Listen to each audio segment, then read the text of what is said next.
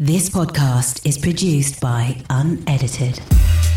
Hello people and welcome to The Dreamer's Disease. My name is Alex Manzi, and on each episode we'll hear the inspirational story from someone who's really out there and following their passions and, making a real go at what they love for a living.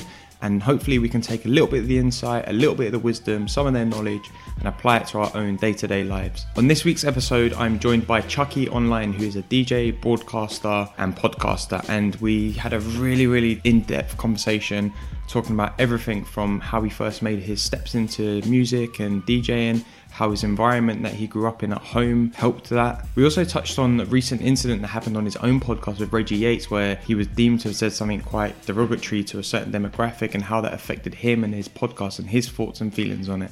As well as diving into the biggest challenge that Chucky's had to overcome in his life and his career, and how he's used that to help him push himself forward, and why he wants to concentrate his future on simply his happiness. And there's a very powerful message in that. So before we jump in, I'd like to thank you for listening, for checking it out. If you like what you hear, make sure you head over to iTunes, hit that subscribe button. It's also available on SoundCloud and all of the other podcast apps. You can find it there. You can also follow the Instagram page at _Dreamers Disease for daily bits of inspiration and tips and motivation. But right now, let's jump straight into the episode and hear Chucky's story. Who am I? I'm a human being. No, I'm joking. Yeah, I'm Chucky Online. I'm a DJ and I'm a podcaster. I like to play music. I do events. And I sit and I have conversations about music, about life, social stuff. And people seem to enjoy it. So in a nutshell, that's pretty much what I do. Yeah. I'm a DJ, event organizer and a podcaster. Yeah, which is sick because you live in three worlds which are quite separate but also quite interconnected. Yeah. Through the people you know, and I think that comes out a lot in the podcast, which I think is amazing. Yeah. And you're a West London kid. Yes. What was the environment like where you grew up and you were raised? Where the area that I grew up in was predominantly, like when I was young, it was predominantly a white area. And my high school was literally it was predominantly white, but I think that my year group was the first year group of it being a little bit more mixed. So there was a few more Asians, a few more blacks or whatever, but above me there was hardly any blacks, hardly any Asians or anything like that. But I never had in school I never really had no mad problems other than one. I had one racial situation in school, and then other than that, it was cool. But yeah, my upbringing was pretty cool. I think that I grew up, in hindsight, my parents never had a lot. They didn't have a lot of money, but I never felt broke. I never felt like I was a kid who had less than the next person, really. Do you know what I mean? Did you have a big family, or was it just... Yeah, so on one side of my family is pretty quiet. My mum's side is quite small. My dad's side is massive. Yeah, it's massive. So and my cousins, we're all pretty close. Yeah. So there's a lot of us that's pretty close. A lot of family politics and that when you have a big family. Yeah, of course. But yeah, I never felt broke. Do you know what I mean? I think I've even said before, there were times where I had a Nintendo. Yeah. So then I'd have one game, but then I couldn't really get another game until Christmas or until my next birthday. But that wasn't a big thing. That wasn't a big deal. Do you know what I mean? That was just how it was. Yeah. You know what I mean? I never felt how comes, this person has got this and this person's got that. I didn't come from that. I think my mum always tried to give me everything that she could, and it was cool. I had family, friends, played football, caught a vibe. That was me. And it's crazy, right? Because, for me it was the same. I used to go to my next door neighbour's house, and we used to play Mortal Kombat on, I think it was the Sega Mega Drive. It was one of those consoles. And to me that was amazing because I didn't have that game. And he'd come to mine and we'd play games that he didn't have. And it was that's all we knew was going to each other's houses and playing football out the back or whatever. That used to be a thing. Go into my brethren's yard or my cousin's house or whatever. I used to have a cousin called Morris who used to have everything. Every computer game, everything. I think I might have been that kid as well. Is it? Yeah. Oh my god, he had everything. And so we used to go there and play computer, or I'd go to my other friend's house and play, or they'd come to my house. It's not like that anymore. I see my little brother, and he will literally for the whole summer be in his room just playing computer, and I'll be like, yo, go out, go check it, go play Go play computer with your friends. Yeah. But he's like, to him, he's thinking, that's mad. What do you mean go to my friends and play computer?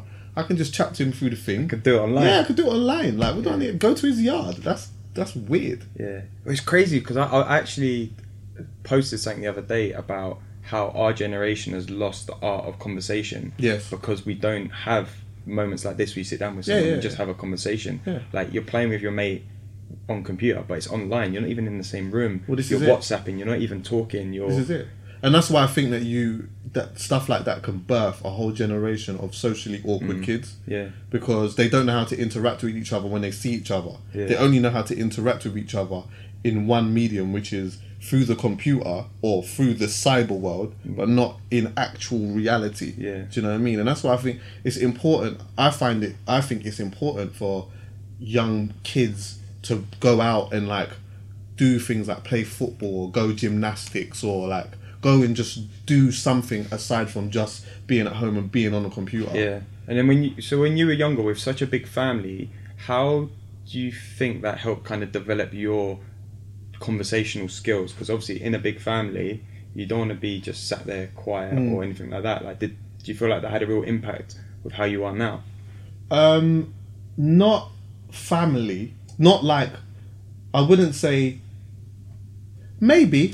Do you know what? Like, maybe I think a lot of some of my friends came through my cousin's friends.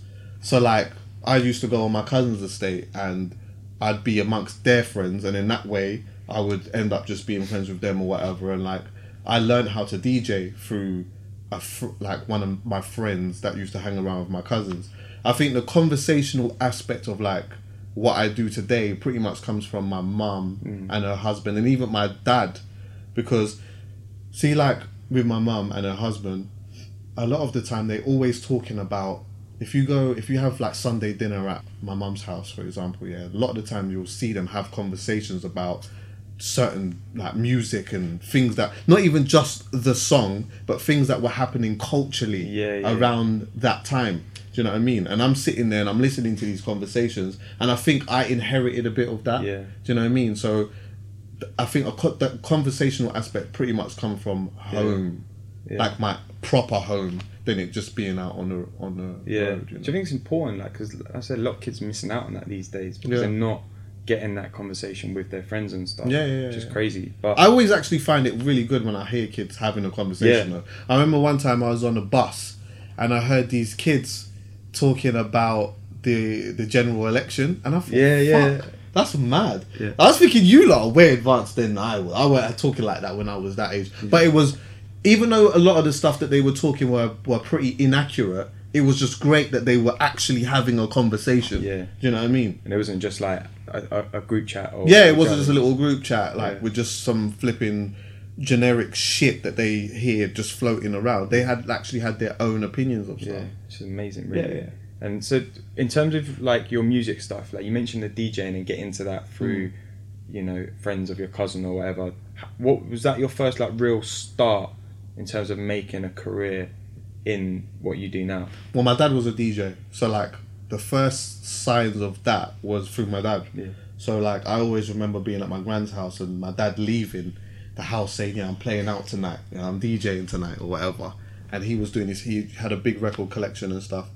But he never taught me how to mix. I was just always fascinated at watching him play. Like if I could go to a christening or whatever it was and watch my dad play, that was fascinating to me. While all the kids are running up and down here, there and everywhere, I'm standing next to my dad and I'm watching him, you know what I mean? Dad, can you play me the Vanilla Ice? You know what I mean? But yeah, like when I learned how to DJ properly, it was like I used to go to my cousin's estate, and there was a guy on the estate called Jason Speed, and he was like the only person on the estate who had decks. And we used to always go to his house. I think we used to go to his house more so to play with his younger brother who was my age, Joel.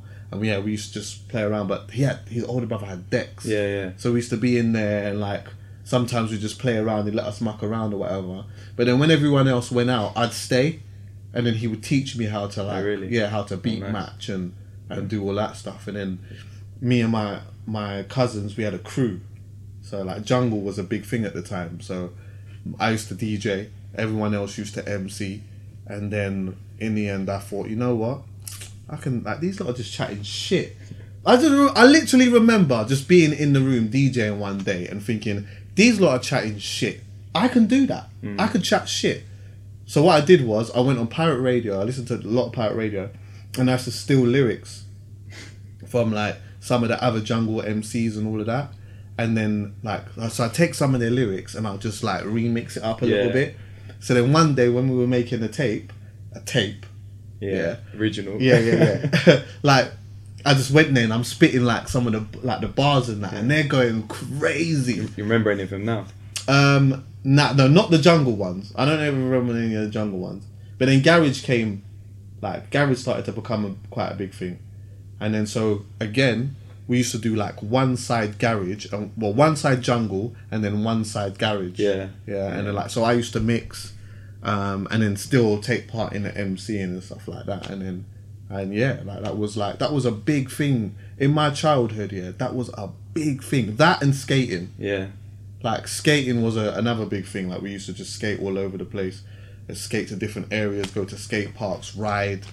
Like music and skating was a big thing for us when we were young. And do you think again that's down to the culture that you grew up in? Yeah, definitely. Like the area, because obviously West London, you know, a lot of people, you tie that straight into carnival. So it's, you know, it's a very much like a music focused environment. More so than probably any other area of London, I'd imagine. Well, when you, like, for example, when you look at music, and you look at like certain styles of music, a lot of the time it's attached to a culture. And culture is not just music. It's like you look at hip hop, for example. Hip hop wasn't just about the DJ or about the rapper, but it was also about the graffiti. You know what I'm saying? And like all of the other elements to it, which is the same with us. Like growing up, jungle was like, and dancehall and stuff like that was like a big thing for us. But skating was also attached to that. Part of it too, we used to go to Roller Express, which was in North London, and like, and that they'd play like a lot of jungle and a lot of dancehall music and stuff like that, and like that was like it was like a community. Do you know what I'm saying? So like all of that, it all tied in together. We had a lot of that. We had a lot of like biking, because where I'm from in North London, there's like a brook which eventually leads to the Thames at some point, but you could like cycle along the brook, and at certain points there would be almost like a bike park where you could go down the ramps, cycle up the ramps, and like do little jumps. And so we used to go there on our bikes on the weekends, and just whether it was like filthy mud or if it was rock hard, we'd be on our bikes going up and down these not even man-made but natural kind of like bike ramps, and that was so we used to do all of that. I think I actually remember one time I went to one skate park one time, and flipping my cousin, like we was, you know, like you had all of the little hole things that you'd ride down and do the tricks and that, but none of us would go down it. And then my cousin Elliot just took the plunge. He was the guy who took the plunge, the first one, but he didn't do it with his chest. So when he's gone down the thing, he's like literally went over, smashed his face on the floor, bust his whole lip, and that was game done. We ended up leaving, and I don't think we went to a skate park after that. No one did the jumps ever from there. But and then under 18s as well, like that was a big thing for us. And if I'm being honest, under 18 started a lot for me, but I initially never wanted to go. So there was like a guy in my crew called Carty, and like he was one of the MCs, and he used to go to this thing called Education and Dance that used to happen every Friday in my area, or every other Friday. It used to happen every other Friday, and it was mainly garage. But he always wanted to go, and I didn't want to go. And then one day, I think EZ was there. And we had the tape packs of EZ. So I was like, you know what, cool, I'll go. And I actually still remember being in the queue. It was £7, it was in the queue, whatever, going in there. And then like, it was just the vibes. Like, it was a proper vibe. But I weren't taking part in the vibes. I was just kind of standing there. Observing. Observing. I was thinking, right, this is kind of sick. EZ was sick. There was a DJ called Youngster there that was sick. And I just thought, you know what, I need to get on the stage. So the next time I went there, I just said to the woman, there used to be an MC there called Lady Orgasm. I know, it's mad, isn't it? Wow. In hindsight, it's mad, isn't it? She's like, under 18s, it's called Lady Orgasm. It's nuts. Literally. So anyway, boom, I've said to her, look, is it alright if I could like chat some lyrics or whatnot? And she was like, yeah, cool. My mate was mad jealous. I went up there, spat my bar, and then from then I was like, you know what, I need to be here every week. And then from that, like, I ended up meeting loads of people. I met loads of DJs. I started doing other under 18s as an MC, and then I got quite popular in my area. And then someone who was quite instrumental in helping me get around was an MC called Kai. Kai used to came and then he used to take me around with him sometimes to some other under 18s and that. And I always remember, I'll never forget the day. Yeah, there's certain things that happen in your childhood that you just never forget, and it's like these things that happen, especially when somebody's doing it, they're not even aware of how much of an impact it's making on your life when they're doing that. But Kai one day came to my estate in a baby blue Benz, and like he come to pick me up, and everyone was absolutely gassed through the nines. Kai's on the estate, what, coming to pick you up? I'm like, yeah, but he didn't realize what he was doing at the time by doing that, but that inspired me. Do you get what I'm saying? Like, right, like I know this guy, he's helping me out, like he's taking me around with him, he is the man as well. And like, yeah, I want to be the guy as well. Like, I want to make something of myself the same way that he. And was that a point where you think that you made a decision to actively try and pursue some kind of career in and around music? From then, I knew music is something that I want to be involved in. And like, I was MCing and I was becoming quite popular within my area as an MC. But playing music was always my thing. So anytime I had money, I would always still go to the record shop and spend my money on records and stuff like that. And when we was on radio, anytime I had the opportunity to have my little half an hour set, I was doing that. So like I was utilising it in a different type of way. And as grime came in, as grime started to be the thing, I was fascinated by it and I loved it so much. Watching these guys, but as an MC, it just wasn't really for me. I didn't want to. I'd rather watch. Do you get what I'm saying? I'd rather watch. I remember when I first met D Double. I was at a radio, an internet radio. It was like one of the first internet radio stations. I can't remember what it was called. And I was there with my crew, and then and it's like it's getting grimy now, so it was like it was still garagey, but it was grimy going there. Yeah. So then Jammer came with D Double, and I can't remember who else was there. There was another MC. So anyway, me and my guys are doing our thing or whatnot. So I'm like, I know who D Double is. I've heard him before. We're about to go back to back. So anyway, now Jammer's kind of taken the mic and giving it to D Double, and then D Double's doing his thing, and I'm kind of standing there waiting, I'm gonna get the mic soon. You get me? I'm gonna get the mic. All 20 minutes later now, I'm still not getting this mic. And then Jammer's kind of on the thing of no, these lot are going to do... He ain't said it, but you know that the body language, innit? Yeah. So in the end, we just left. I remember thinking to myself, fuck this guy, we're not passing man the mic and that. But later on, I actually just found a true love for what these men were doing. Do you know what I'm saying? And become a proper fan of that, collected the music and just...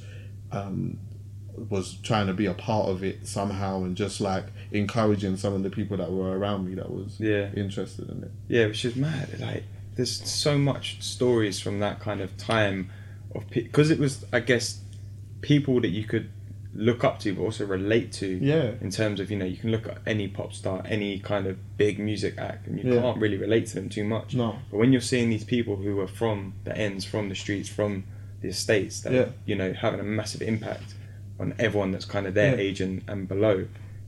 It's mad because I come from a time where literally all of the people that we idolized, or a lot of the people that we proper idolized, were thousands of miles away. They were thousands of miles away. The chances of us seeing them was just limited. I'm Jamaican as well, so a lot of the artists that I like, the Jamaican artists and that I like, it was a myth seeing them. I was not seeing Buju Banton and these lot. I was just not seeing them. So for me, I was always the person who proper embraced what we had. So when So Solid came through and was doing their thing and that, I was or even before that, Heartless Crew, with Mighty Mo and Bushkin. I was on that when So Solid was coming through and doing their thing. They brought something different. This was the first time these lot were coming to under 18s and people were screaming. Romeo would come and he would be screaming and people would be screaming, bro. For him, yeah, like, oh my God, it's Romeo. And I was never the person who would be, it's just Romeo. Like, I was thinking, yeah, this is Romeo. Like, this is Romeo. This is Mega Man. This is Asher D. I went back to back with some of these guys. I went back to back with Wiley and that. Yeah. Do you get what I'm saying? Those are big, proud moments for me. Yeah. What then is the proudest moment you've ever had in your life? In my life? In your life, ever? That's mad. The proudest moment I've ever had in my whole life. Bruv, you know that's a hard one to answer. Yeah, of course. The proudest moment I've ever had in my life. Do you know what? I can't tell you the proudest moment I've ever had in my life, but I could tell you moments that I've had where I've felt like one of them. Yeah. And so like I got like my first residency and I was DJing in Watford and in Area nightclub, and I remember like I was doing things like I DJ'd at the first Eskimo dance. I DJ'd at and like so I was there a lot, and from then I used to give out a lot of CDs with my face on it or whatever, and just free CDs and just give them out. And I started doing other events and then playing out, and I was playing out quite regularly. And then like there was one year I wanted to do a birthday event, but I was a bit nervous. I was thinking I don't know if anyone's gonna come. Do you know what I mean? It's very different doing your own thing like that. But anyway, I ended up doing a birthday event in Boulevard, which was in Ealing, and like it's a massive venue, and I put this event on, and I was so nervous, bruv. Like my anxiety levels was way up there because I'm thinking I know some people are gonna come, but it's a big venue, so I don't know like how can I fill it? If you don't have a certain amount of people in a venue, then it's just dead. Yeah, do you get me? But then like I remember I went on the day of the event or whatnot. I've gone home and I've gone to bed. Like I've literally like gone to. I just wanted to just be in my bed. I've got ready and my mum's come with me as well. So like all my friends have gone. I didn't really want any because I was nervous and I was embarrassed. I was thinking if I come there and it's not a vibe, then like I don't want to be around anyone. I just kind of want to go in and maybe just bounce if I can. Yeah, bro. When I came and I bust the corner and I saw the queue. Yeah. Like the queue was literally like it was going. It's weird. Like, I was going into the shopping centre, so it was like going all the way around the block and down into the shopping centre, and like that's a feeling I'll never forget. Yeah. Like because I thought that was like a moment where I was thinking, raw, like people like these people have come to my birthday thing. Like that's just this amount.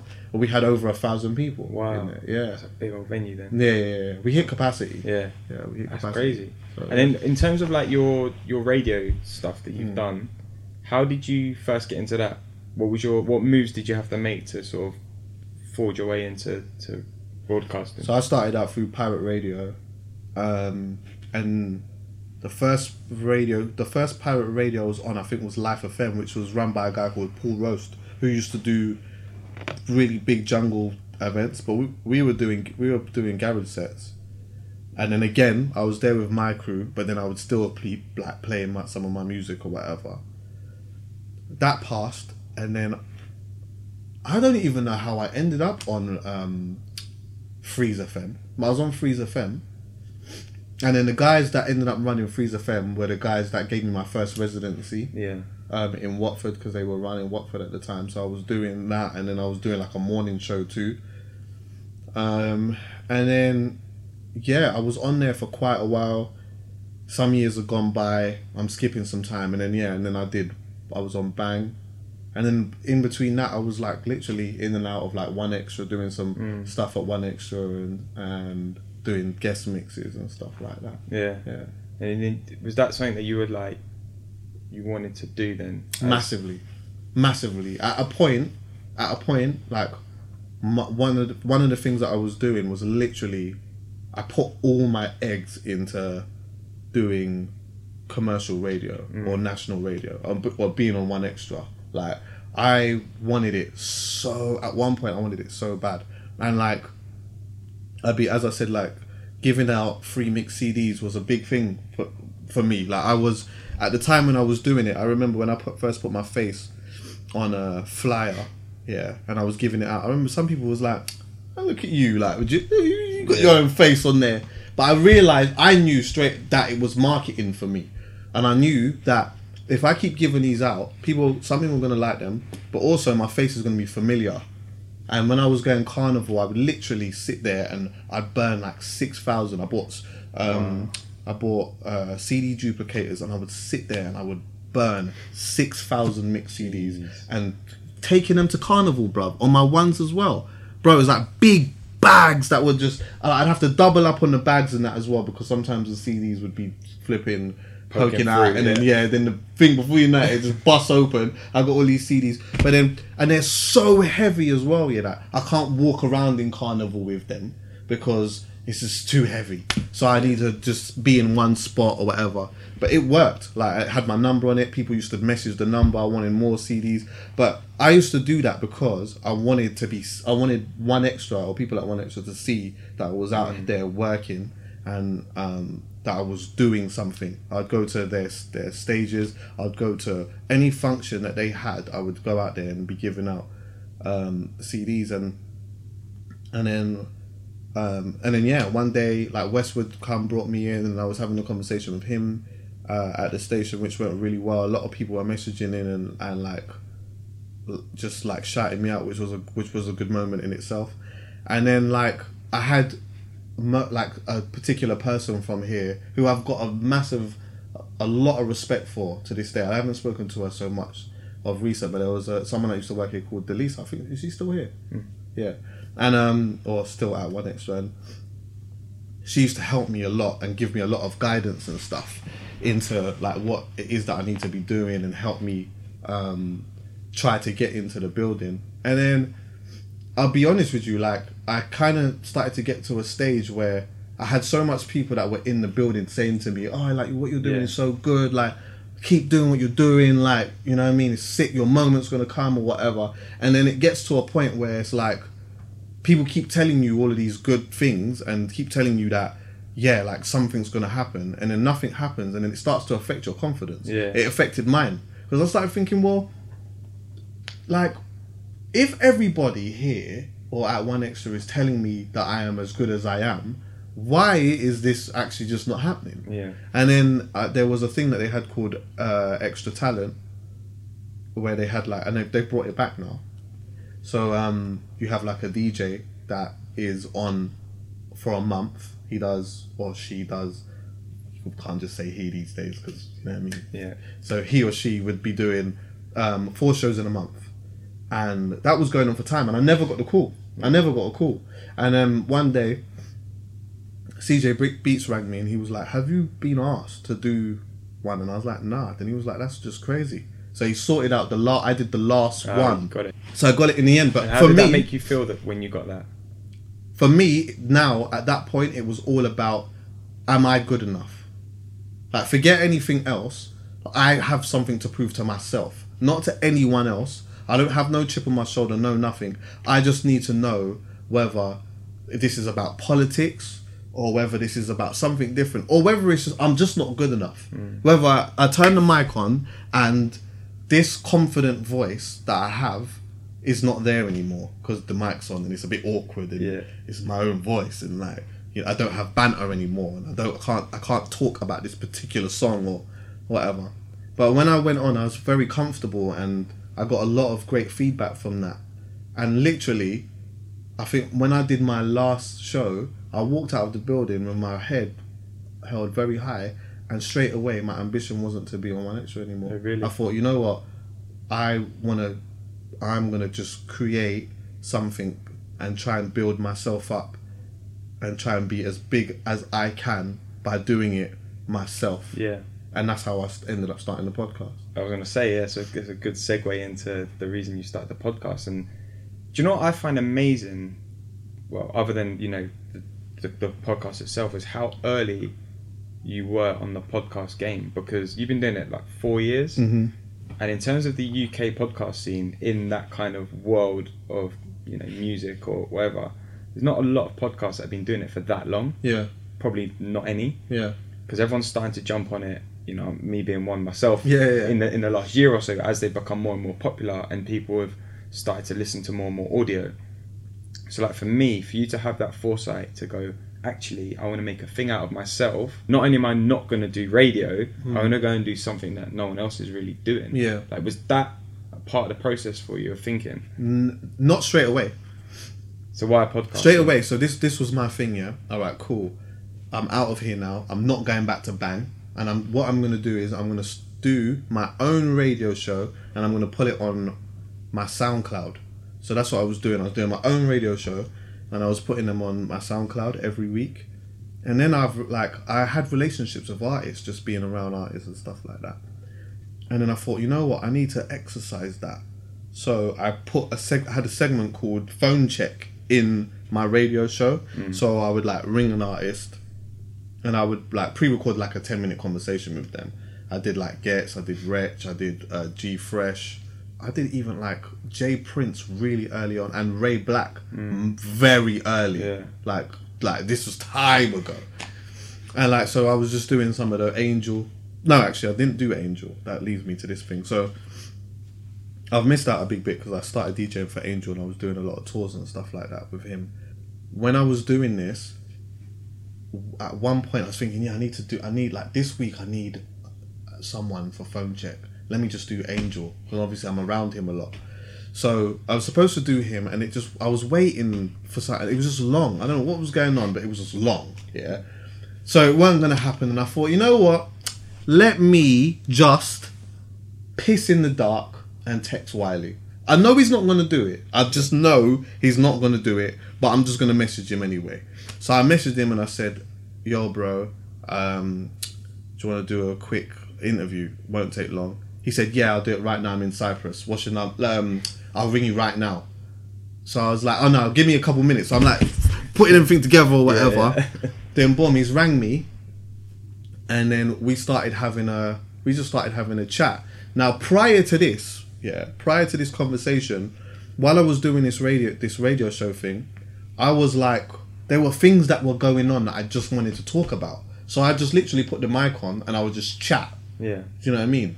And there was a few things I was talking about, but one in particular I was talking about the Culture Clash. And I was just rambling on about it, and then like I think one of the blogs picked it up, and I think he heard it. So we were talking about the Culture Clash, and we were just talking about bare other stuff. And then like it went past like 15 minutes, and I'm thinking, I'm not going to stop this conversation because I've got Wiley on the phone. I don't know when I'm going to get him on the phone again, and I'm enjoying this conversation, and it's good. So I thought I'm just going to just let it go until however long it just goes. Yeah. So then we just started speaking, and then we spoke for about an hour, just under an hour. So after we came off the phone, I was thinking to myself, what do I do with it? Because I can't pull it in the middle of a show. I just thought, you know what? I'm just going to put it on my SoundCloud. And then I put it on my SoundCloud, and then it got traction. So from then I was like, you know what? I want to do another one. I want to have a conversation with someone else. So I ended up speaking with an artist called Cashtastic, who was like a rising star in our scene, who ended up being deported. He was removed from the UK.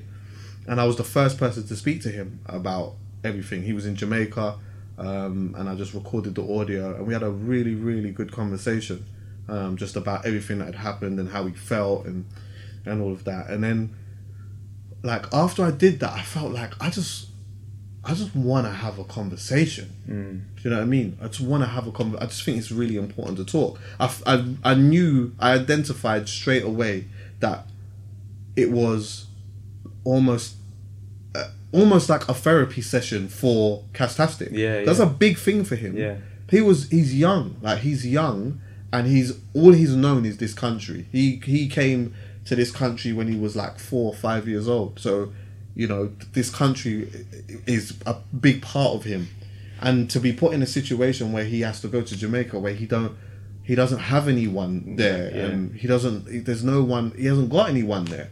That's got to be a really, really difficult thing to go through, and a really, really difficult thing to talk about.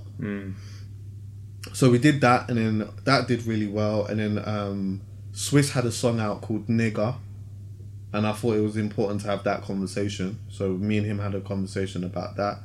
I think I did another one with SAS, and then I just rang Poet one day and I was Yeah. like, yo, Poet being a good friend of mine, and I just said to him, do you want to do a podcast? Then he was like, what do you want to do it about? I said, absolutely nothing. Just chat. Yeah, let's about absolutely nothing. Then he's like, yeah, because I want to talk about this and I want to talk about that. And so then we went, he just got really animated on the phone, proper. So then we met up. I went and met him in North London, whatever. We just talked about it. I said to him that I'm just going to find the studio. Ended up being introduced to Jukebox Recording Studios. Met a guy called Dan. Went in there, saw the sofa, saw the setup. I asked him if he'd ever recorded podcast in there. He said no. I said, all I need is just mics and just to record the audio. That's it. And he was like, cool. And yeah, I brought Poet, and then we did one podcast, and then at the end, Poet was like, so when are we doing it again? I was like, we'll just do it next month. He said, no, let's do it next week. Yeah. And then from then on, we just kept going. Because the thing for me, right, is like, I like what you were just saying about conversations, because I feel like I was in a similar headspace when I decided to start this podcast. Was like, I know so many people who are doing so many wicked things, Yeah. and they're really inspiring. And if anyone can just hear their story, like you, someone will see you and say, oh man, Chucky's got this sick podcast and he does this and he does that. But they don't hear the journey that you took to get to that point. No. Do you know what I mean? So for me, it was important to be able to have a conversation with someone to allow them to convey their story so other people can hear it. Yeah. But also to have that value of sitting here now, face to face, and have a chat. Like for me, that's the most powerful thing course. ever. That is communication. And I like how you saw that opportunity, you and Poet, and you went with it. Yeah. But then did you I was fully focused at that point. Like literally, I went from years of thinking, Nash, I need radio, to like now, I'm concentrating on just me and my happiness. Do you get me? Because everything else started to consume me a bit, and it was taken away from my happiness. Yeah. And it was making me do things a bit differently and see things a bit differently, and also have a bit of resentment. And I'm not a man who walks around with resentment. Yeah. So that I'm a very solution based person. So what is it that I need to do to get out of that? I need to work on me. And I'm literally just gonna do me. and have a focus. Like, it's so important. Like I've been talking to a friend of mine recently who's in that space of he's having a wobble and he needs to find a focus. And I've been telling him and trying to sort of help him in that way. Like, you need to find something that you can focus on and work towards to prioritize yourself. Like, forget work, forget everything else. Like, prioritize yourself. And I've done a lot of that myself. Like, last couple of years, I was listening to the episode you had, the roundup with Vuj and Poet. Yeah. And Vuj was talking about reading Eckhart Tolle and all that kind of stuff. And I've, read the books and all the stuff he was talking about, and just focusing on yourself, self-development, learning, growth. Yeah. Like, just resonated, and it sounds like you were in that similar place. Yeah, definitely. It's incredible when you find that. Yeah, it's definitely. So clear. Like, I found something that I was happy about again. Yeah. Do you get me? And like, it tied into things that I was doing, because obviously I was doing events and I'm a DJ, but I just love music. I love music. I love culture. I love talking about social issues. I've just always been like that. And at first, I didn't know that it was something that I loved doing. I just did it. Yeah. Like, me and my friends just used to do that.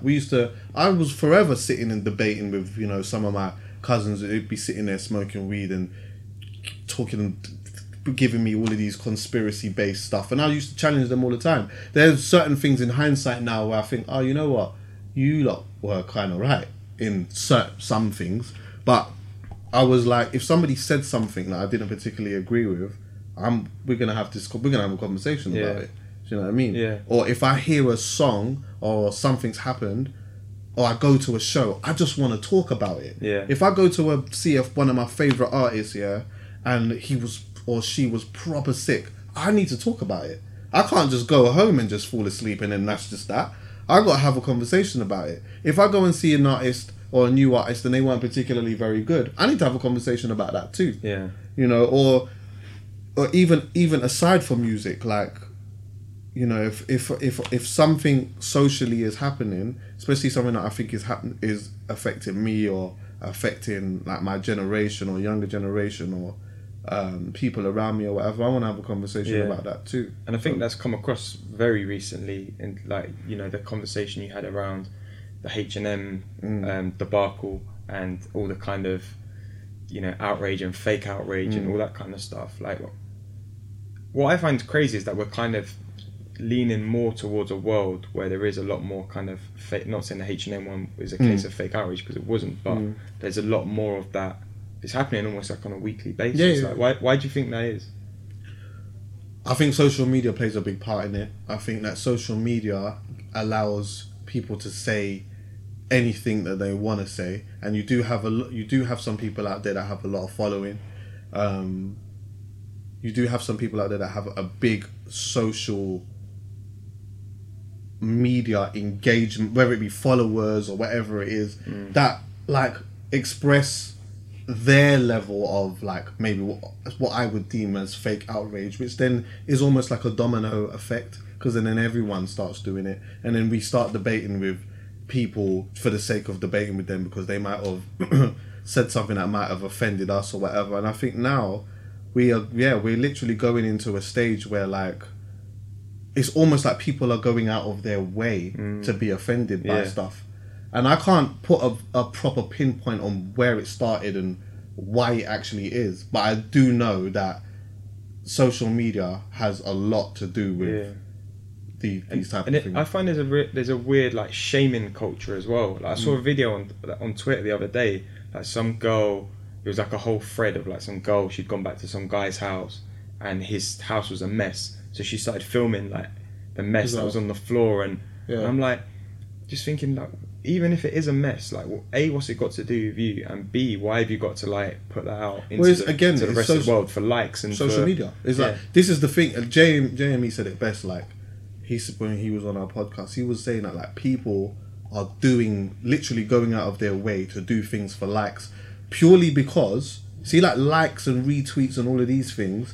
When you get them, it gives you a certain type of feeling. It releases endorphins. Like you feel great. Like when you get a like or you get a retweet, it just feels great. So when you're on social media and you're craving for that, some people will literally do anything to get that. And I think even by being outraged by things is an easy way of doing it. It's an easy way of doing that. Like now you're gonna get retweets, you're gonna get likes, you're gonna get engagement and conversation, and people love that. For me, I know that like some people don't agree with it, but like I genuinely try to not focus on numbers based stuff.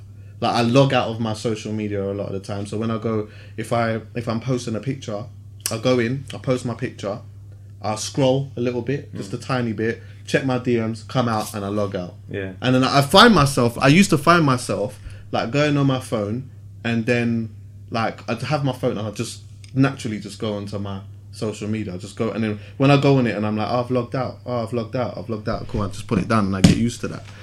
Even with the YouTube, I go out of my way to avoid looking at numbers. Because I don't want the numbers to affect my product. Of course. And the conversations that I have. I don't want the comments to affect my thinking. I don't want to be... Everyone can sit there and say and be negative, because it's easy. You could just go on the internet and you could just be this fucking dickhead. Like, whatever. Do you get what? And people don't realise that by looking at that. I'm a human being. When you're doing that, when you're saying it about a particular person, they're a human being. That could affect them. They're a human being. They've got feelings.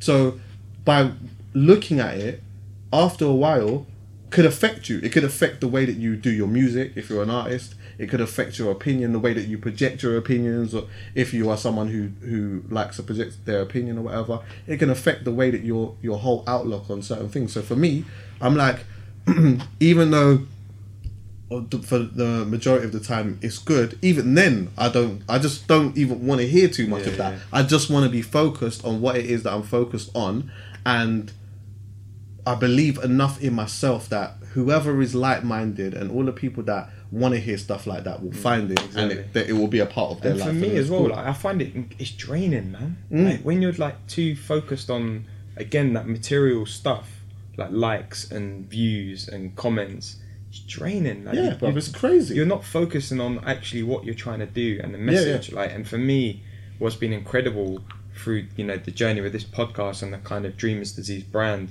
is not focusing on the likes and the figures and the listeners and how many people are watching. Is it good? Is it good? Does it make you feel good? Exactly. Are you happy with what you're doing? These are the most important things. But I think that, like, now we're living in a society where we are made to feel that likes and numbers and all of these things are important. I was having a conversation with a really good friend of mine. Yeah, she gets really wound up that people fake their social media numbers and stuff like that, and like she gets really annoyed by it because even from a DJ base, like, which she's a DJ too, just like me, she's like, you get people out there that are faking their numbers and they're getting bookings just off that. And I had a few things to say from that. I used to get headphones from Monster and products from them and stuff, and I went to one of their dinners. It was really interesting, and they're a great brand, by the way. They've given me so much stuff, and even to this day. But I was having a chat with like one of the, I think she was like one of the directors, or she like works really high up from the European side of things. Yeah. And the first thing she asked me was, "How much social media numbers have you really got?" Yeah. So I know now, the answer that I give her determines the conversation we're about to have. Yeah. If I say to her, "I've got 100,000 followers," she's into me straight away. She wants to know. She wants to have a chat. Yeah. If I tell her I've got 10k, she's not really loving different. that. Yeah. So the thing is, I say all of that to say this. I was saying to my friend, do you know what? You can't really hate the player. You have to hate the game. Do you get me? Because sometimes with some people, I could have just turned around to myself and said, you know what? Fuck it. Let me just fake my numbers. If that's going to give me give me opportunities and put me in a better situation, you know what? Why not? I might as well do it. It's cool. And so I understand in that perspective why some people do it. I personally wouldn't do it because that wouldn't. Again, I'm not trying to live my life through numbers based. Whatever opportunities come to me through me doing stuff organically. But you know what? I get why people do it, and it makes them feel some sense of worth. Yeah. It just doesn't for me. That's it. I think there's a lot of low self-esteem and low self-worth, isn't there, flying about with, you know, the influence social media has on people, and people try and make that up with fake this, fake that. Numbers, trust me. It's crazy. Like, so, and I know for you, you've spoken about your mum works in mental health. So, like, how important is it for us as a generation, do you think, to take care of our mental health? Massively.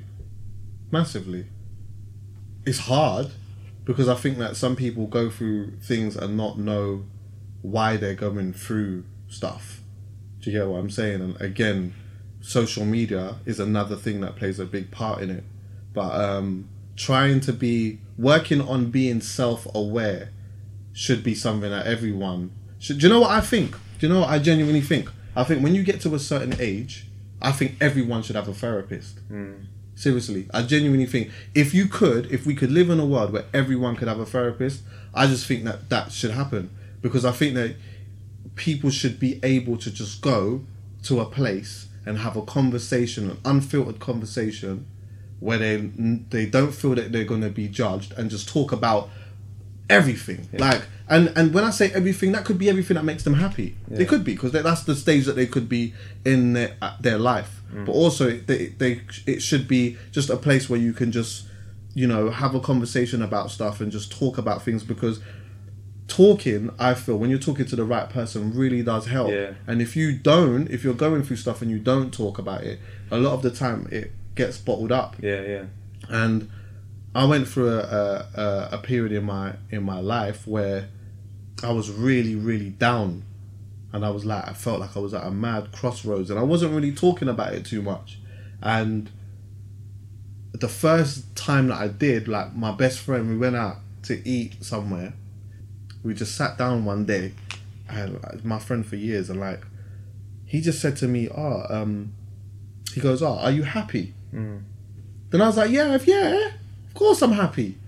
Then he was like, no, don't just answer the question. He said, think about it first. And the first thing that went through my head was, right, this is a bit mad. Like, me and my boy, we never talk like this. This is a bit mad. Like, you know what I mean? Once I got past that, I started to think, am I happy? Then I'm like, I'm not happy. But why am I not happy? So I just sat there and I just told him, yeah, I'm not happy. And I didn't even know at that point why I wasn't happy.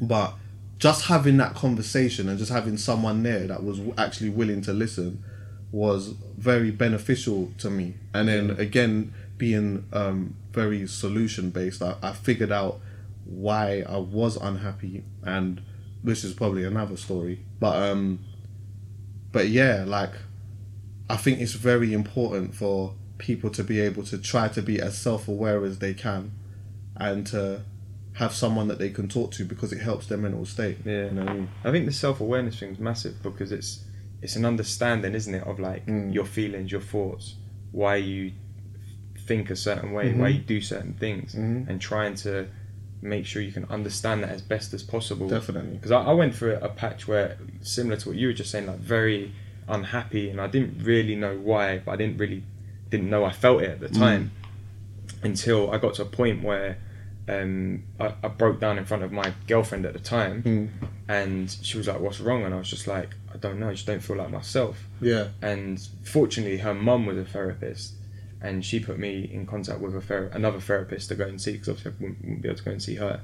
And I remember going to the sessions, I maybe went to like 5 or 6, and everything you were saying about sitting somewhere, unfiltered conversations, not feeling judged, I felt the opposite. I felt like I was sat in this room and I might as well have had like 100 cameras on me filming me, and I just felt like everything I was saying, like the woman was just like psychoanalyzing every little thing and trying to tie everything I was saying back to something else. And I was like, in my head I was thinking, you don't get it, like what the pressures are coming not through past experience, which some probably are, don't get me wrong, but a lot of it is more coming through our day-to-day lives with social media, and with expectations, and with, you know, being told that we're never going to, as a generation, be able to do this or achieve that, and like all these social pressures that come with it.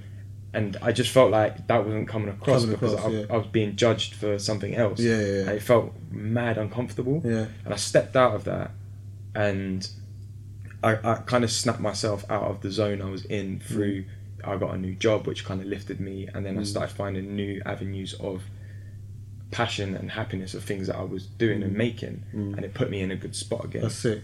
And then I kind of went through that cycle again a couple years ago, and then has resulted in the podcast and me finding myself more and reading more about myself. And so I think the therapy thing can be really, really powerful for people. But I think if you've got the right therapist, that's what I'm saying. It's the right, because not every therapist is a good therapist. But you also need to have that awareness that is not a good situation. And I just felt like I was so uncomfortable with it. You've got to have that awareness that maybe that is not the right. And also, it probably didn't help. I was doing it like secretively. Like my parents didn't know. They probably still don't know. See, for me, like, I look at it like, because you're completely right. Like, when I say that, I feel, because that's when I say that I think that everybody should have a therapist, that's just the idealistic way of looking at it. Because I'm looking at like someone, a good place that you could go to and have a conversation with someone. Because you know what it is, for me,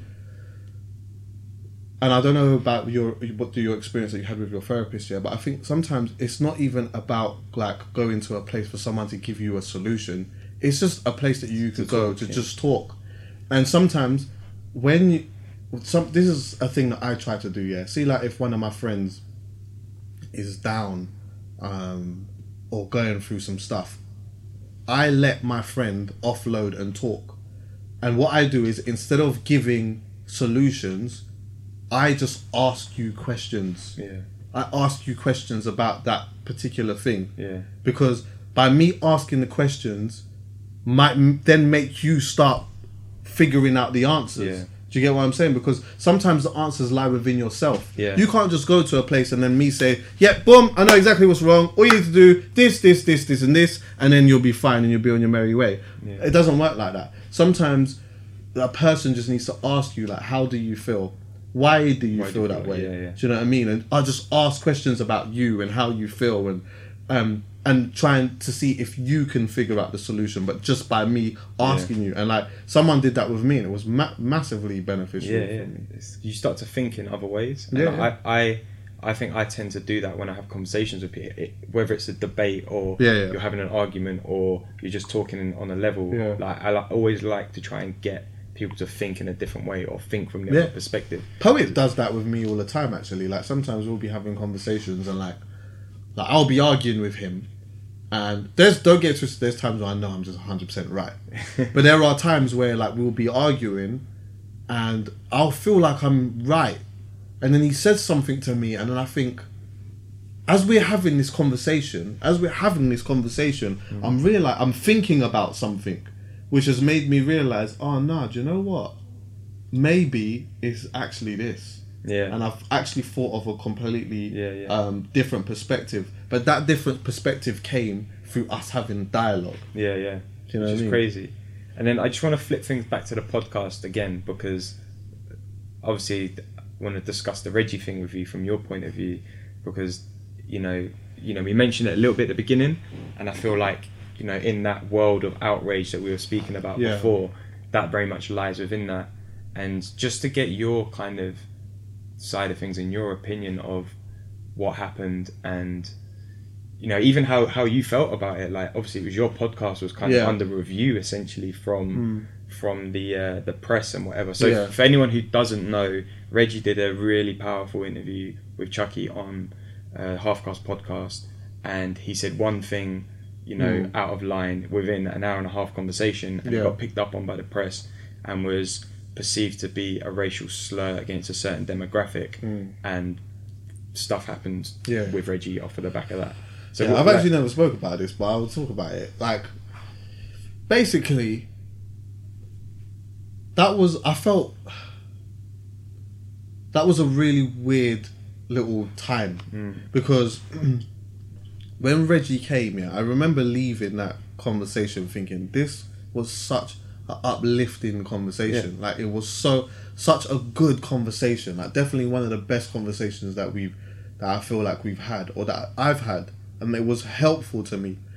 And at the time when he had said what he had said, I'm so lost in this world of positivity that in what we were having, it completely went over my head. Because I knew exactly the context of what it was that he was saying. I knew what it was coming from, so it didn't seem like a big deal to me. Now, obviously, when it came out, and then obviously people loved it or whatnot, and then I had a phone call saying that the Daily Telegraph had picked it up because Reggie had said a particular thing. So I went and I had to listen back to it, and I heard it, and I thought, okay, I understand definitely why some people would have been offended by it. I understand why some people would have been offended by that. It'd be crazy for me to say that I don't. And I think it was only because of there was just one word that he said that could have made it seem like he was being derogatory to like a certain demographic or whatever, but it was completely taken out of context, and what he actually said, in my opinion, had a lot of truth to it. So for me, like, going on what because he said, he was basically just mentioning the fact that, like, it's really good that some of these artists now are being managed by some of their own friends, as opposed to going elsewhere and feeling like they need to do that. And you know what, like, I'm going to be honest with you, bro. Like, in our community and where I come from, there's always been this thing about, like, as a black man, there's always been this thing as, like, you know, like, white people do things more proper than we do. Like, black people are they're lazy. Like, why would you go to a black person? They're lazy. They're not articulate. They speak this type of way. They're not great businessmen. Yeah, you might get one or two. That has been embedded in us from a very, very young age. So for us, subliminal messages just of seeing a picture of a black person with a bunch of white people, signing a deal. That looks like success. When we see like one of ours signing a contract and everyone around is white or Jewish, yeah, we look at that and we think this is what success means. Do you get me? I don't know whose fault that is. I'm not putting the blame on anyone, but I'm just saying that that's just how we look at it. Like, that's success. That is success. If it is a black person that is signing a deal and there's a bunch of black people around, I could promise you at a point some people would be like, what kind of riff-raff thing is this? Like, you know what I mean? Like, oh, you signed a deal? Like, what? An independent deal? Yeah. Instantly you think it couldn't be a major. It's got to be like, it's got to be a little bit more down there. And firsthand, I'd seen artists, like, there was one particular artist, and I've seen this a bunch of times, but this one particular artist is about to sign this deal, and he's screaming. He's so adamant that he needs this one particular guy, who so happened to be a Jewish guy, to manage him. And I'm like, why? Yeah. Like, why? He's a big manager, but why? What is it that you feel that he could do for you that this Don can't do for you? Oh, yeah, but, you know, these man got secret handshakes, and these man can do this in the courtroom, and these man... Not... And it's like, bro, like, seriously, bro. Like, this guy...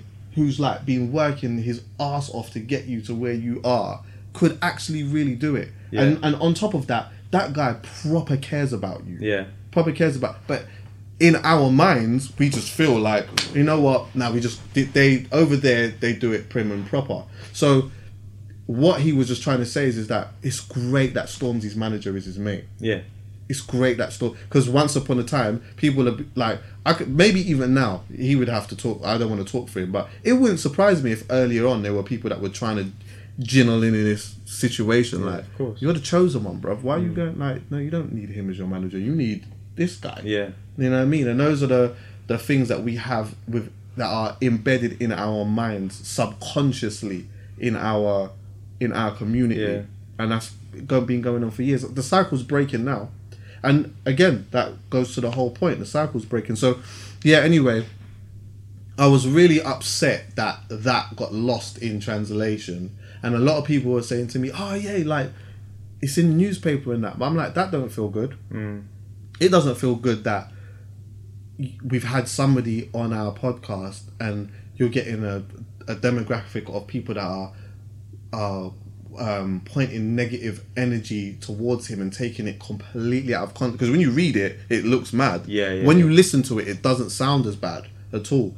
But you know, now, you know, he's gonna lose opportunities from that. That's crazy to me. This guy has been two things. This guy has been prim and proper pretty much his whole career. He's been on TV. He's never taken a step. He's never taken a foot out of line in his whole career. He's a nice guy, a genuine nice guy. Yeah. Been on TV for a long time. And he's going to lose opportunities. But also, secondly, he spoke for like the first half an hour, maybe even 35 minutes of the podcast. He spoke about a woman called Anna Scher or something like that, who was a Jewish woman, who was like so instrumental to his career. Yeah. So it's like, he said this, but nobody's actually paid attention to the fact that he spent a quarter of the podcast just like talking about someone who was from there that was very important and integral in his career. And like, it actually hurt a little bit, man. It hurt because I felt like, oh, maybe was there something that I could have done to avoid that. But yeah, I messaged him a bunch of times and just said to him, bro, you know what, like, it's one of them things. Don't let that put you off having conversations with people or anything like that. And, you know, you're a good guy. You know what I mean? At some point, people will see that it was a little bit of a mistake. The wording could have been a bit different. Yeah. The wording could have been a bit different. But what you said, in my opinion, had a lot of truth to it. Yeah. I think you've hit the nail on the head, really. Like, even from a listener's perspective, like, I went through the exact same emotions you did in terms of, I listened to the podcast and I stepped away from it feeling so like uplifted and so like full of like a buzz, because the conversation was just amazing throughout, from beginning to end. And even hearing that part of the conversation went over my head. Like, it didn't come across as like a slur.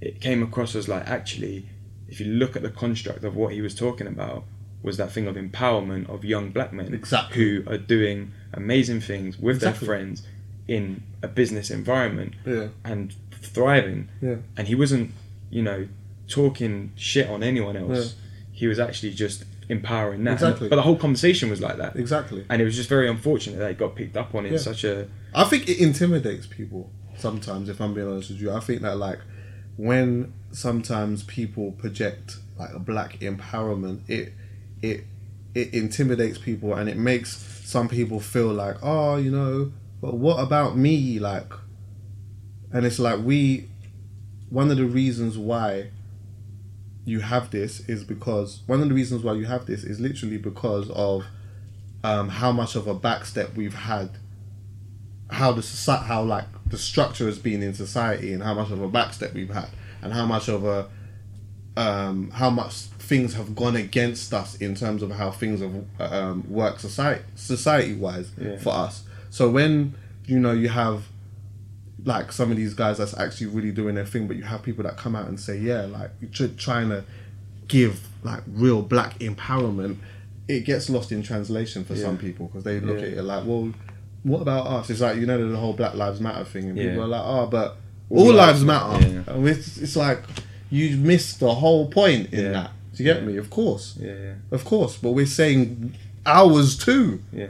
Because of the way that things are happening right now, it doesn't feel like it is. Exactly. But that's their issue. I do have a thing where I do feel that sometimes it's a different conversation, but I do feel like over here we do bring over some of America's issues and make it ours, and we start screaming and shouting about some of their issues when it's not really ours too much. Yeah.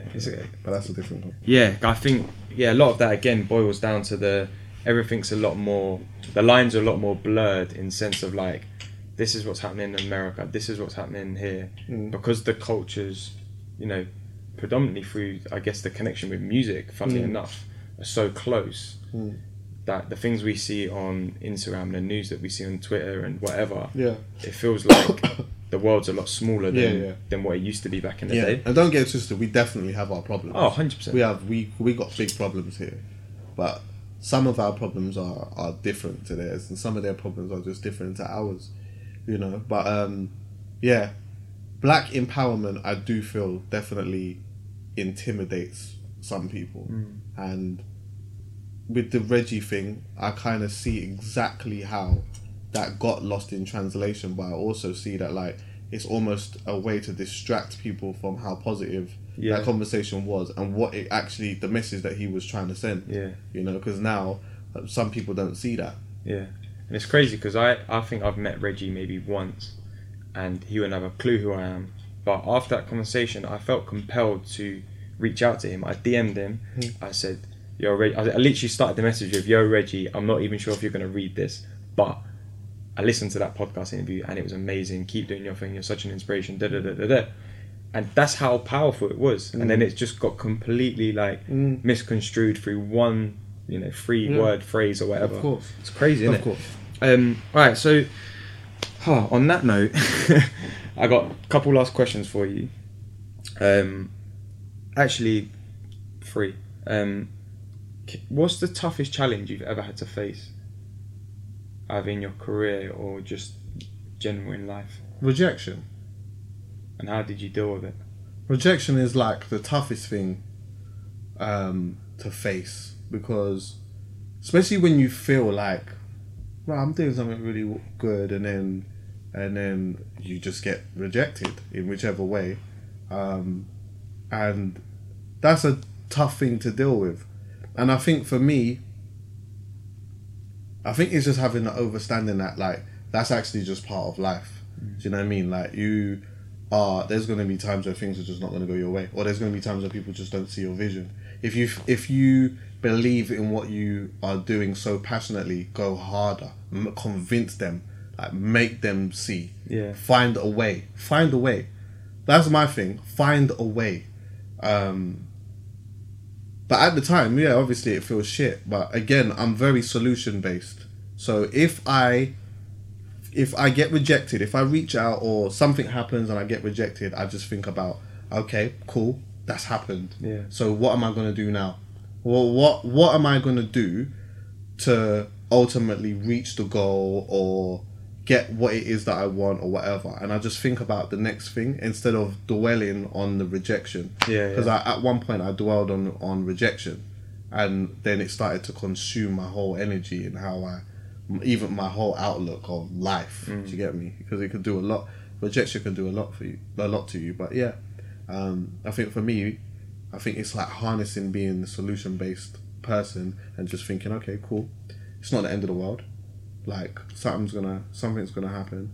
And again, for me, which is maybe a slightly different, but I saw someone else say something almost similar to this, but like, and I genuinely mean this, but bro, I do a lot of stuff myself or with a small team, and it's not easy. It's hard. There's like a lot of ups and downs in this thing, and you know, it can be really challenging and it can be upsetting. But you know what? I wake up genuinely every day. I wake up and I think today actually could be the day that things change. Yeah. Like because I'm so convinced, I don't know what's gonna happen, but I know that there's a bigger thing for me, and I'm so convinced that it's there, and that I'm working towards it. I don't know what it is, but I wake up every day and I think, today actually might be the day. I might get a phone call, or I might see someone, like something might happen. Yeah. You know, and I hold on to that, and I know, I'm just very convinced that something bigger is gonna happen if I just keep doing what I'm doing, you know, and it will be all worth it. Yeah, it's a true sense of purpose, isn't it? And knowing that you're on the right path, and you roughly know where the destination is. You just don't quite know the exact route you're going to. I don't know the route to get there. It's like when you use like maps on your phone. It gives you like 3 or 4 different routes to get to. It's that you just don't. I don't know if the left turn's coming or the right turn's coming, or there's a roundabout or there's traffic. I don't know, but I'm gonna get there. Yeah, I'm gonna get there. I'm gonna get there. Is it that sense of certainty that keeps you going with it? Yeah, definitely. I think like it's just that. It's just me feeling like I think it's a lot of work as well, because I've been doing it for so long, and now I've found my happiness again, and I found something that I really enjoy, and other people are starting to like it as well. I'm starting to see that other people are taking to it. I realise, like I'm onto something. I don't know what it is that it's gonna lead to or whatever, but like if I just keep focusing on bettering what it is that I'm doing, and just having conversations and DJing and playing music, and all of these different things, all of these different components are going to come together, and something's going to happen. Another thing that I need to focus on is just to make sure that whatever it is that I say, whether it be on camera or even to you, that I mean it, that it comes from a good place, and that some of the stuff that I'm saying, or if not all of it, I can back it up if I need to. And after that, whatever happens needs to happen. Which is sick. And I think a lot of what you've just said is so true, man. Like, just everything. It's just what I think. Once you find that purpose, and it's not an easy thing to do, to be able to find it, but once you do, and you're so laser focused on it, like, it doesn't matter how you do what you do, as long as you're enjoying it, as long as you're feeling that sense of like self-fulfillment. Also, I think for me, a really powerful thing that comes out of my podcast is that I'm able to give back to people. Definitely. I'm able to take the advice that you've just given, and some of the knowledge you've just passed on, and give it back to people. Definitely. And help them to try and implement that themselves. And I think that's, for me, that's a real core like value in what I do. Same. Exactly the same. Like, I love the fact that there's young people that are learning from conversations that we're having, and I love the fact that I'm learning from it too, as well, because that is important to me. But you know, I have ups and downs just like anyone else, bro. You know what I mean? Sometimes I wake up and I'm a bit demotivated. Do you know what I mean? Sometimes things can be a bit long. Sometimes like I'm planning something and this doesn't come through and that don't come through or whatever. These things happen, but you know what? It's life. I can't dwell on the things that are that's not happening. I have to focus on the things that are happening and the things that I can make happen. Those are the key things. Anything else that I'm doing anything else other than that can be a distraction, because then I'm just hanging around in here when I could be doing this over there. Do you know what I mean? And then, all right, so if we could wind back the clock, okay, and you could speak to a younger version of yourself, what 3 bits of advice would you give yourself to start doing, and what 1 bit of advice would you give yourself to stop doing? If I was talking to a younger me, yeah, I would have got myself to focus a bit more earlier. Because if I'm being honest, I wasn't like, like I had a stage in my life where like I was just not, obviously I love music and all of that stuff, but I weren't really doing anything. I was just fucking around. So I think I would have focused a lot earlier. I think it's sick actually when I meet people that are like 18, 19 years old doing work experience or working at a label or hanging around with, like I was doing it a little bit later, so I would do that earlier. I would have saved earlier. Yeah. Because when you're self-employed, it's different. If you're working for a company, it's cool. Like, you get a pension and you do all of these things. Like, I've worked for a company because I worked for I did a short period of time at a music management company. I was there for like a year and a half or whatever, maybe 2 years. Yeah. Until I left, I was busy just doing DJ and stuff. But other than that, I've been self-employed. Do you get what I'm saying? So on that basis, I would have saved earlier. Yeah. Because I think that is very important to have that safety net. If you can do it now, I tell my little brother all the time, I'm like, bro, listen, you're 17 years old, yeah? If you can, just open up a Next account, and just little bits, just fling in little bits of dough and that. Because see, when you come to 35 and that, yeah, or 30, or even in your 20s, and boom, you've got a little bit of change there, you've got some savings there, but you've got another account, you don't even know what's in there. That, and you're self-employed, listen, trust me, you're good. So that is definitely something that I would have done. And nothing else. Literally nothing else. I would have just focused earlier, and I would have saved earlier. And 1 thing to stop doing? 1 thing that I would have stopped doing? If I was speaking to a younger me, what would I have stopped doing? I probably would have just said the opposite of, I went for a stage where I was not doing nothing, really. I was just fucking around. I was just like, me and my brothers was fucking around and that, not really doing too much. And I would have just stopped doing that. I would have stopped doing that. Obviously, have fun. There's ways of having fun and being productive and that as well. So, cool. Yeah, man. Those would have literally been things that they're nice, they're good. And then, last question, what for you is your ultimate happiness goal? What is my ultimate happiness goal? This is weird that you asked the question like that, because if you said to me, what is my ultimate goal, do you know what I would have said? What? Happiness. Genuinely. Really? Yeah. Genuinely. Like, you can't put a price on that. Seriously, bruv. Like, you just can't even put a price on that. And going through a stage where, I know that people have gone through way worse than me, but going through the stage of like really being down, and like just not being happy at all, and then finding happiness again or working towards it again makes me realize how important it is.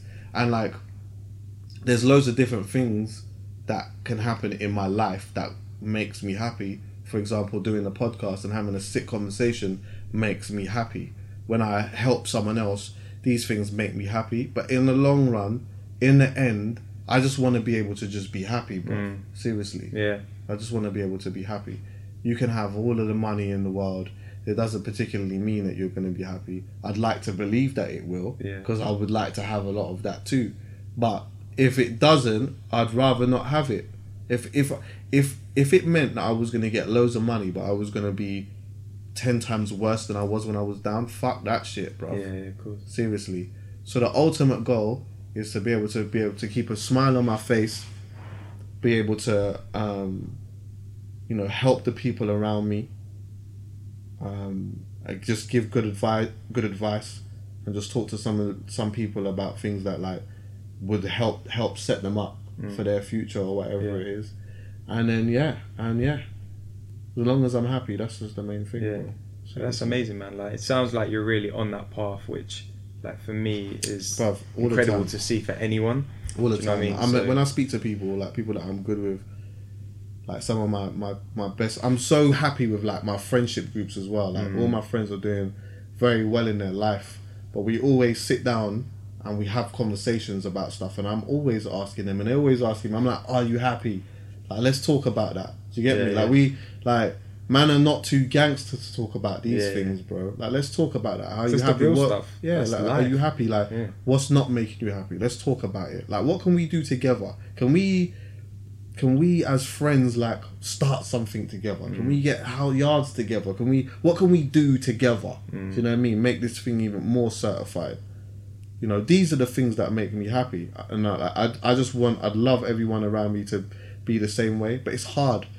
And the reason why I emphasize it so much is because I'm of the belief, that I think 80% of people, 85% of people are just not happy and don't know why, and literally don't know why. I think a lot of it comes down to not doing the things that make you happy. Yeah. Like, people are doing jobs because they get paid well and they can buy the nice things, but ultimately, like you said, those things aren't making them happy, and that puts you in a rut and a hole. Yeah, of course. And until you start to find, okay, actually I'm really passionate about this, doing this really makes me happy, and you start to do that more regularly. Yeah. Or this person, when I'm in their company, makes me happy. Yeah. And you do that more regularly. Of course. You'll never get on that path. This is another thing. It's like people that you have around you. Like, identify the things that take away from your happiness. Me, I identify them things. This person energy is not good for me. They might not even be a bad person. It might just be the fact that the things that they say just really, really wind me up. Yeah. Do you get me? Or I don't agree with anything that they say, and that's affecting me. Do you get me? But this person, who's like someone I've grown up with for years, and my friend or whatever, when I'm around, we don't even have to chat. We could just sit there and just not even do nothing. Yeah. But that energy makes me feel good. Yeah. Do you know what I mean? And so I literally push myself to that. I push myself to that. If you come anywhere near my life, you can't detract anything from my happiness. If you do, then I'm out of that. Yeah. Do you know what I mean? Keep away from it. I'm not on that, man. Yeah. So yeah, man. Well, listen, man, thank you for the time. Like, it's been a very, very amazing, like, interesting, insightful chat. So I'm pleased we got to do it. Yeah, this is sick, It's man. been sick. Yeah, So, I enjoyed that. before we wrap up, can you let people know where they can find you online, where they can check out the podcast, and anything else? So yeah, all my social media is Chucky Online. It's all Chucky Online. If you can find out where I'm DJing and all that stuff on my socials. And if you want to book me for DJing, then you can find me somehow. And then my podcast is youtube.com/Chucky Online if you want to watch it on YouTube. But it's on all podcast apps. So if you type it, other than Spotify. But if you type in Half Cast Podcast in any podcast app, it will come up. Sick. So yeah, subscribe, check that out.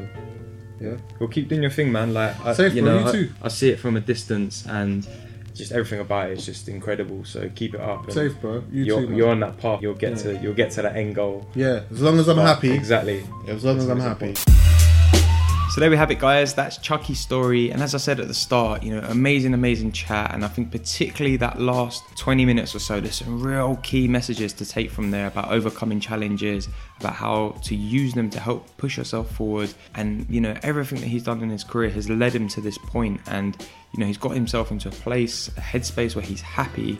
And for him, that's the most important thing, and he wants to make sure he continues that going forward. And for me, that's a powerful message within itself, and hopefully you can use some of those tips and some of that wisdom, apply them to your own lives. I know I certainly will. And if you did like what you hear, or if you've got a friend who you think might like to hear Chucky's story or might be inspired by it, make sure you share that with them, share the link, get the love out there, let's spread the word. And thanks again for listening. If you want to leave a review on iTunes, you can head over to the iTunes page, search Dreamers Disease. Leaving reviews is powerful for me because it allows me to connect with you and see what you guys don't like about the podcast. And you can also hit me up on Instagram and Twitter at I am Alex Manzi with any questions, anything you want to talk about. Feel free to hit me up, and I will see you guys next time. This podcast is produced by Unedited.